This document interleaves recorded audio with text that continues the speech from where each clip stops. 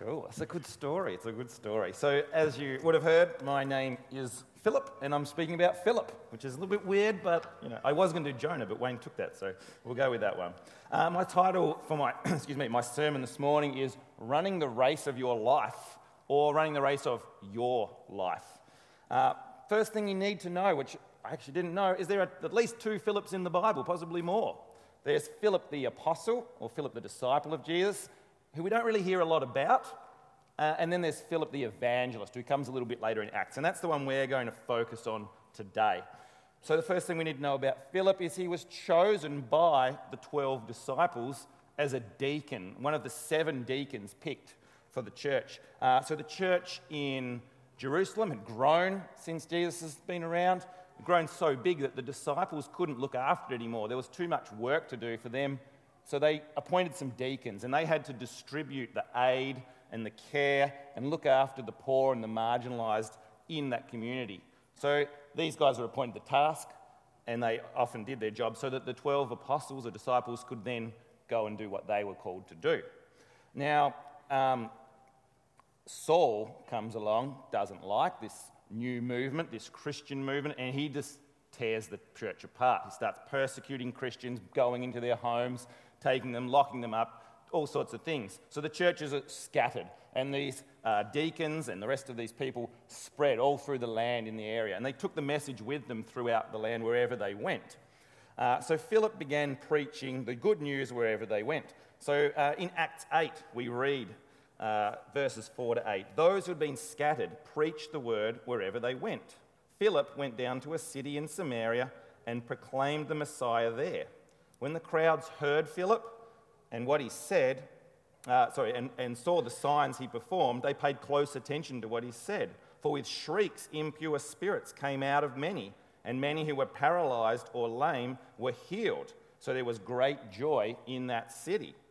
So Philip was a pretty special guy. I think the 12 apostles or disciples wouldn't pick random people. They picked people that they knew had been appointed by God. So there's a few things we know: that he was chosen by the disciples for a special task.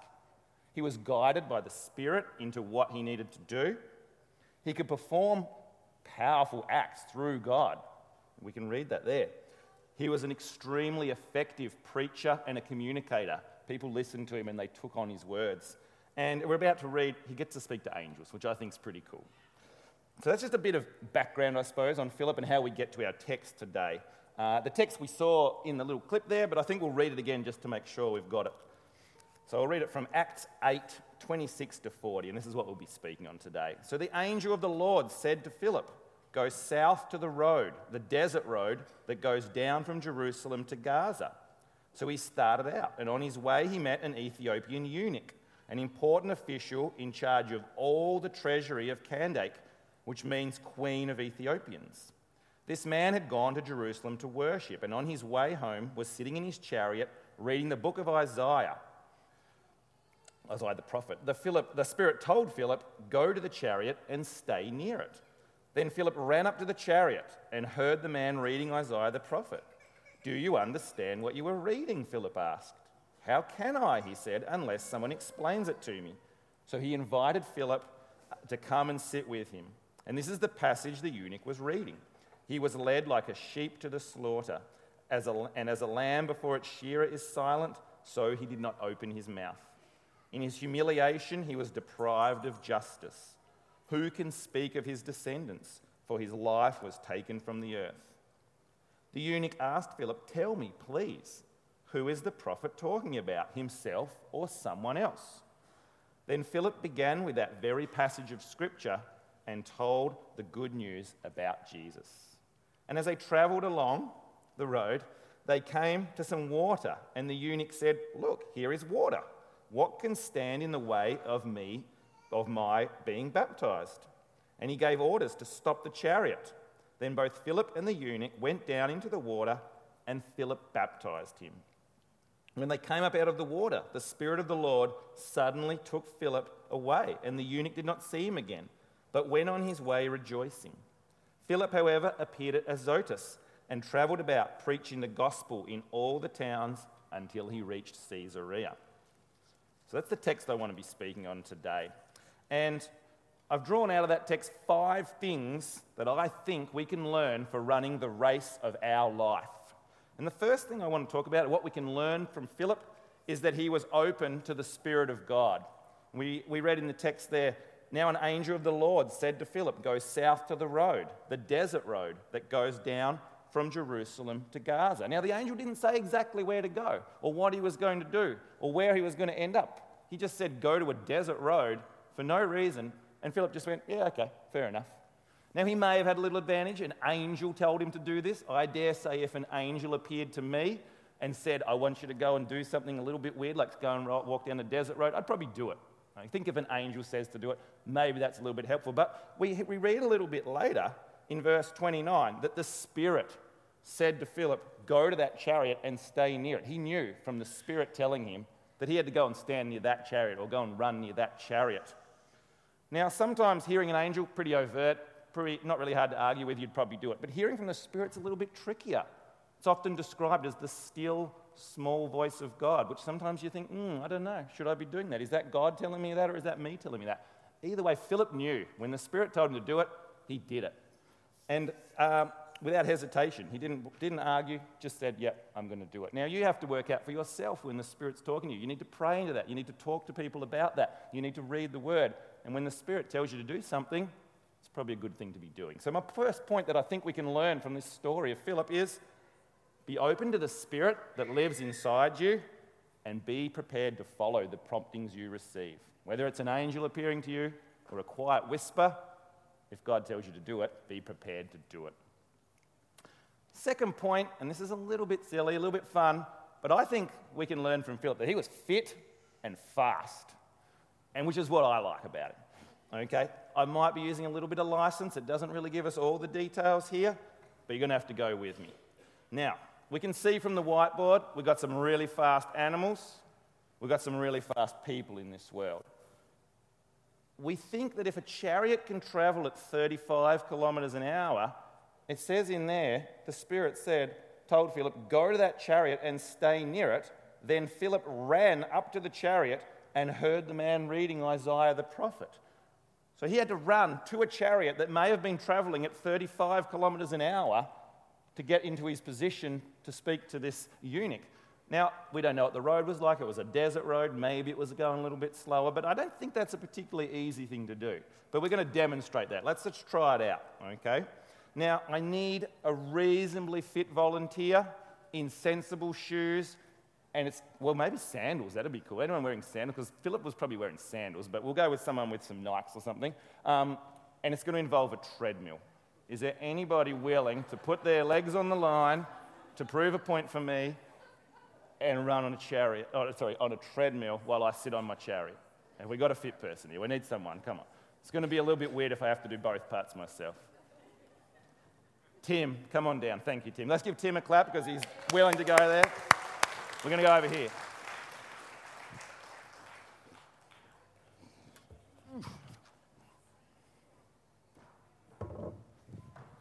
You jump on. I need a microphone. Sorry, I forgot that one.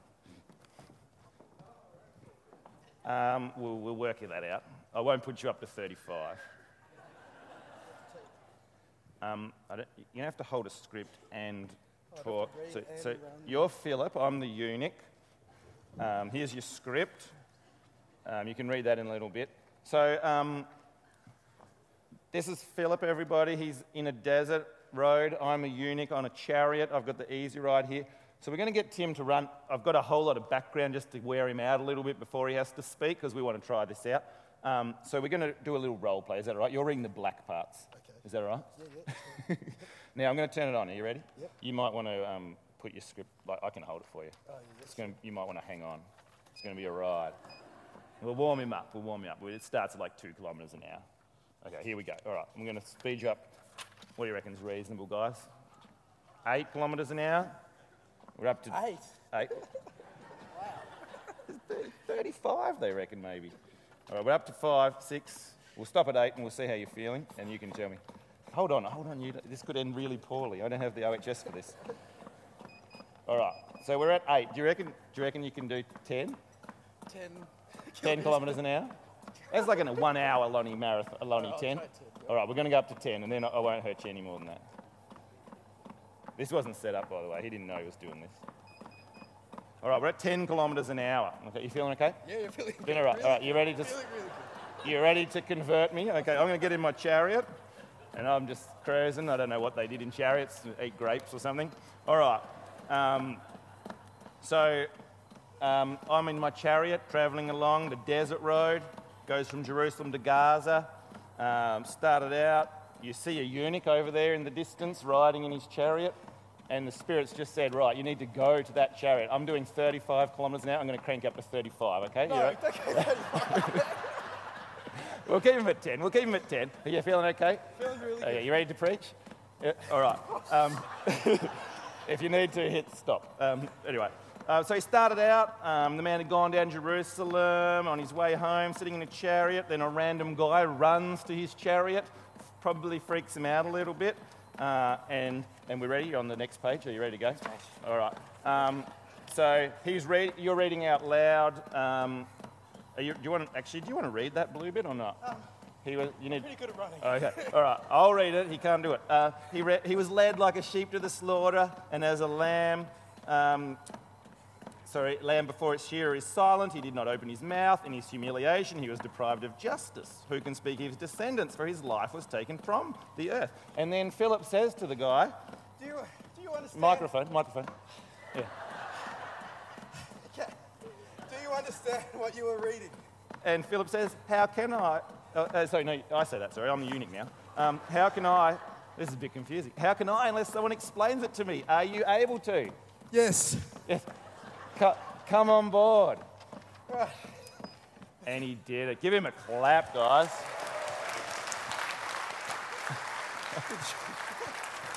Thanks, man. So you can see from that was not an easy job, and that was 10 kilometres an hour, and he could barely speak, the poor guy. So Philip was fit, and he was fast. He could catch a chariot travelling along a road and still talk to the guy who was in the chariot quite comfortably, I'm assuming. But did God call us all to run and chase chariots and run marathons? No, I don't think he did. What he did call us to do is to be fit for what he has planned for us. And what fit means for what God's plan is for you might be different for all of you. I think it could be spiritually fit. Maybe you need to be reading your Bible and studying the Word so that you're prepared to talk to the people who need to be spoken to. Maybe you need to be mentally fit. Or maybe you do need to be physically fit. And I think there's some merit for that for everybody. But either way, the thing we can learn from Philip is you need to be fit for what God has planned for you. Physically, spiritually, and mentally. All right, where's my next page? All right. Some of the things you might need to do to train for your race of your life would be, obviously, read your Bible and pray. 20 minutes in the chair is a good place to start your training for the race of your life.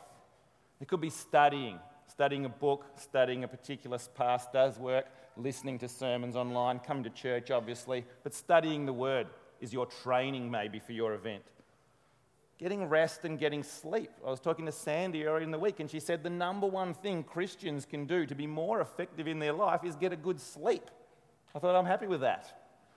But if you're rested, you're more effective. You're a more effective person. So getting rest and getting sleep could be the thing you need to do to training. So next time you need a little nap, tell your wife or your husband, I'm just doing some training. You might need to get exercise. You might need to be a fitter, healthier person so that you can be an effective person in your life, for your work, for your family, for your friends, whatever it might be, or for God's calling for you. You might need to eat better, eat well, so that you can be the most effective person you could be. You might need to find a mentor to guide you, or be a mentor for someone else, and that could be your training for your life. So point 2 that I think we can learn from Philip is to be fit for the race of your life and train for that race. The next thing I think we can learn from this story and from Philip is to know your Bible. Now we don't know, or Philip didn't know what the eunuch was reading. He ran to a chariot with a guy who he didn't know, and he was reading something, and Philip was ready. He had to interpret that for the guy. He had to explain that to the guy. and he had to make it all make sense. So this eunuch was from a whole new country, hadn't grown up in the Jewish tradition, probably didn't grow up with these Old Testament scriptures, just reading them on his way home from Jerusalem. And Philip was ready. He could explain what it meant. He could relate that to Jesus, and he could explain it in such a way that this guy just went, wow, I want that. He knew his Bible well, Philip. He could have had to read anything, and he was ready to go. It says in there, do you understand what you are reading? Philip asked in verse 31, how can I, he said, unless someone explains it to me? So he invited Philip up to sit with him. Then Philip began with that very passage and told him the good news of Jesus. He was ready to go. No matter what that guy was reading, he was ready to go, bringing it into explaining Jesus. He knew his Bible well, and I think we can definitely learn that. So thirdly, know your Bible and be prepared to explain the good news to others. In essence, know and follow the instructions for running the race of your life, the instructions in the Word for running the race of your life that we find in God's Word. The next thing that we can learn from the story of Philip is that he was prepared to go the extra mile. In verse 31, he said, so he invited Philip to come and sit with him. Now, the chariot was definitely moving at this point. It says so. The chariot was moving along as they moved along. And Philip didn't even know where the guy was going. I don't think he said, where are you going? Oh, I'm just heading back to Gaza, or I'm heading to Ethiopia. He didn't say where. He just jumped into a chariot with a random guy that was moving along a road. The Spirit at the very beginning, the angel said, go. And Philip said, yeah, no worries, and went. Then the Spirit said, go to the chariot. And Philip said, yes, I'm going. And then the eunuch says, come and sit in here. And Philip said, yeah, no worries, I'm in. He just did what had to be done to join the people on their journey. Philip could have said, whoa, let's pull the chariot up here and I'll have a chat with you. Or why don't you turn around and come to my house and I'll explain it to you. Or why don't you come to my church, because we've got the answers at my church. If you come with me, you'll be fine. Or come and do what I like to do. Philip didn't do that. He said, I'm going to get in with you, and I'm going to journey with you. I'm going to come through your way. He went with the people. He was prepared to go that extra mile. Now, I work in a Catholic school at Sacred Heart here. I teach grade 4 this year and last year. And we have a hero in the Catholic school, in the Catholic church, called Mary MacKillop. She was Australia's first saint. And she had a sentence that I really like. She said, never see a need without doing something about it. I think it's a man saying a little bit, when men see a problem, we want to fix that problem. She said this, and there was her mantra that we share around. So Philip saw a need. He saw this eunuch who was in need, and he said, I'm going to do something about it. And he went and did it. He didn't question it, he just did it. He was prepared to journey with this man from Ethiopia that he'd never met before, no matter where he ended up. He could have ended up in Ethiopia, and I'm not sure what will happen next. Are we prepared to journey with others? Do we expect people to come to us, or are we prepared to go with them? Are we prepared to travel with our friends and family through the tough times of their life and journey with them? Are we prepared to put ourselves second and put others first like Philip did? And I think that's a really important thing we can learn. Be prepared to go that extra mile. Don't wait for people to come to you, but be prepared to go to them, that extra mile with others. Now, fourthly, be prepared for some weirdness. Now, I'm a primary school teacher, as you heard, and I predominantly taught in the younger grades, and younger kids are great to work with because everything's amazing. And I had a magic trick that I used to always start the year off. I get a pencil and I shove it in my ear like that, and then I pull it out my mouth, okay? And you can put up your nose, and they love it. I can't do it. Hang on, okay? It impresses them. If you do it quick enough and you practice enough, they think you can shove a pencil into your head. And then you can go and put it into their hand, and they're looking for the pencil, and you pull it out their belly button or something. It amazes them for about a week. But while that week goes, I am the king. They go home and tell their parents, my teacher is magical, which I'm pretty happy with. Now, I think this Philip we're reading about today, though, was next level. Okay, I love magic shows. I love watching those Fool Us shows and those different shows and just thinking, how the heck do they do this? Is this trick photography? Do they have some skills that I'm not aware of? Philip blew people away. Let's read in Acts 8, 9 to 13. It said, "Now for some time a man named Simon had practiced sorcery in the city and amazed all the people in Samaria," which is a pretty big area. "He boasted that he was someone great. And all the people, both high and low, gave him their attention and exclaimed, 'This man is rightly called the great power of God.'" I'm not sure if he came up with that title or they did. "They followed him because he had amazed them for a long time with his sorcery. But when they believed Philip, and as he proclaimed the good news of the kingdom, and in the name of Jesus Christ, they were baptized, both men and women. Now Simon himself believed and was baptized, and he followed Philip everywhere, astonished by the great signs and miracles he saw." So Philip had turned up to this area where there was a guy called Simon the sorcerer who could perform amazing acts that the whole area was amazed by. Young, old, high and low would come because he was so amazing. And then when this guy sees Philip, he says, "Whoa," and stops doing his stuff and follows Philip. So I think Philip was a pretty impressive guy. I've watched this Penn and Teller Fool Us, where you have to try and trick them. They're magicians, and they're very hard to impress. They sit back with their arms folded, sort of watching these other people. They don't get impressed easily. Simon the sorcerer was impressed by Philip. Now, perhaps Philip had an ulterior motive, and we find out a little bit later maybe his intentions were not as good as they could have been, but either way, he was impressed. And then in verse 39, we read, "When they came up out of the water, the Spirit of the Lord suddenly took Philip away, and the eunuch did not see him again, but went on his way rejoicing." Now, I love that sometimes the Bible just put things so matter of fact. You know, I don't know about you, but I get that and I read and go, hang on a minute, they've missed something here. So he's just like stopped on the side of the road, dunked the guy, came up out of the water, and then Philip just disappears. And it just talks, oh yeah, the eunuch went on his way rejoicing, and Philip turned up in another place. That's not really something ordinary, I don't think. I don't know if you ever have this, but I have it quite regularly where I'm driving somewhere and I get to my destination and I think, I have no idea how I got here. I don't remember stopping at lights. I don't remember giving way to anybody, and somehow I am here. I don't think that's the Spirit of God moving me from one place to another. I think that's just me not having enough coffee.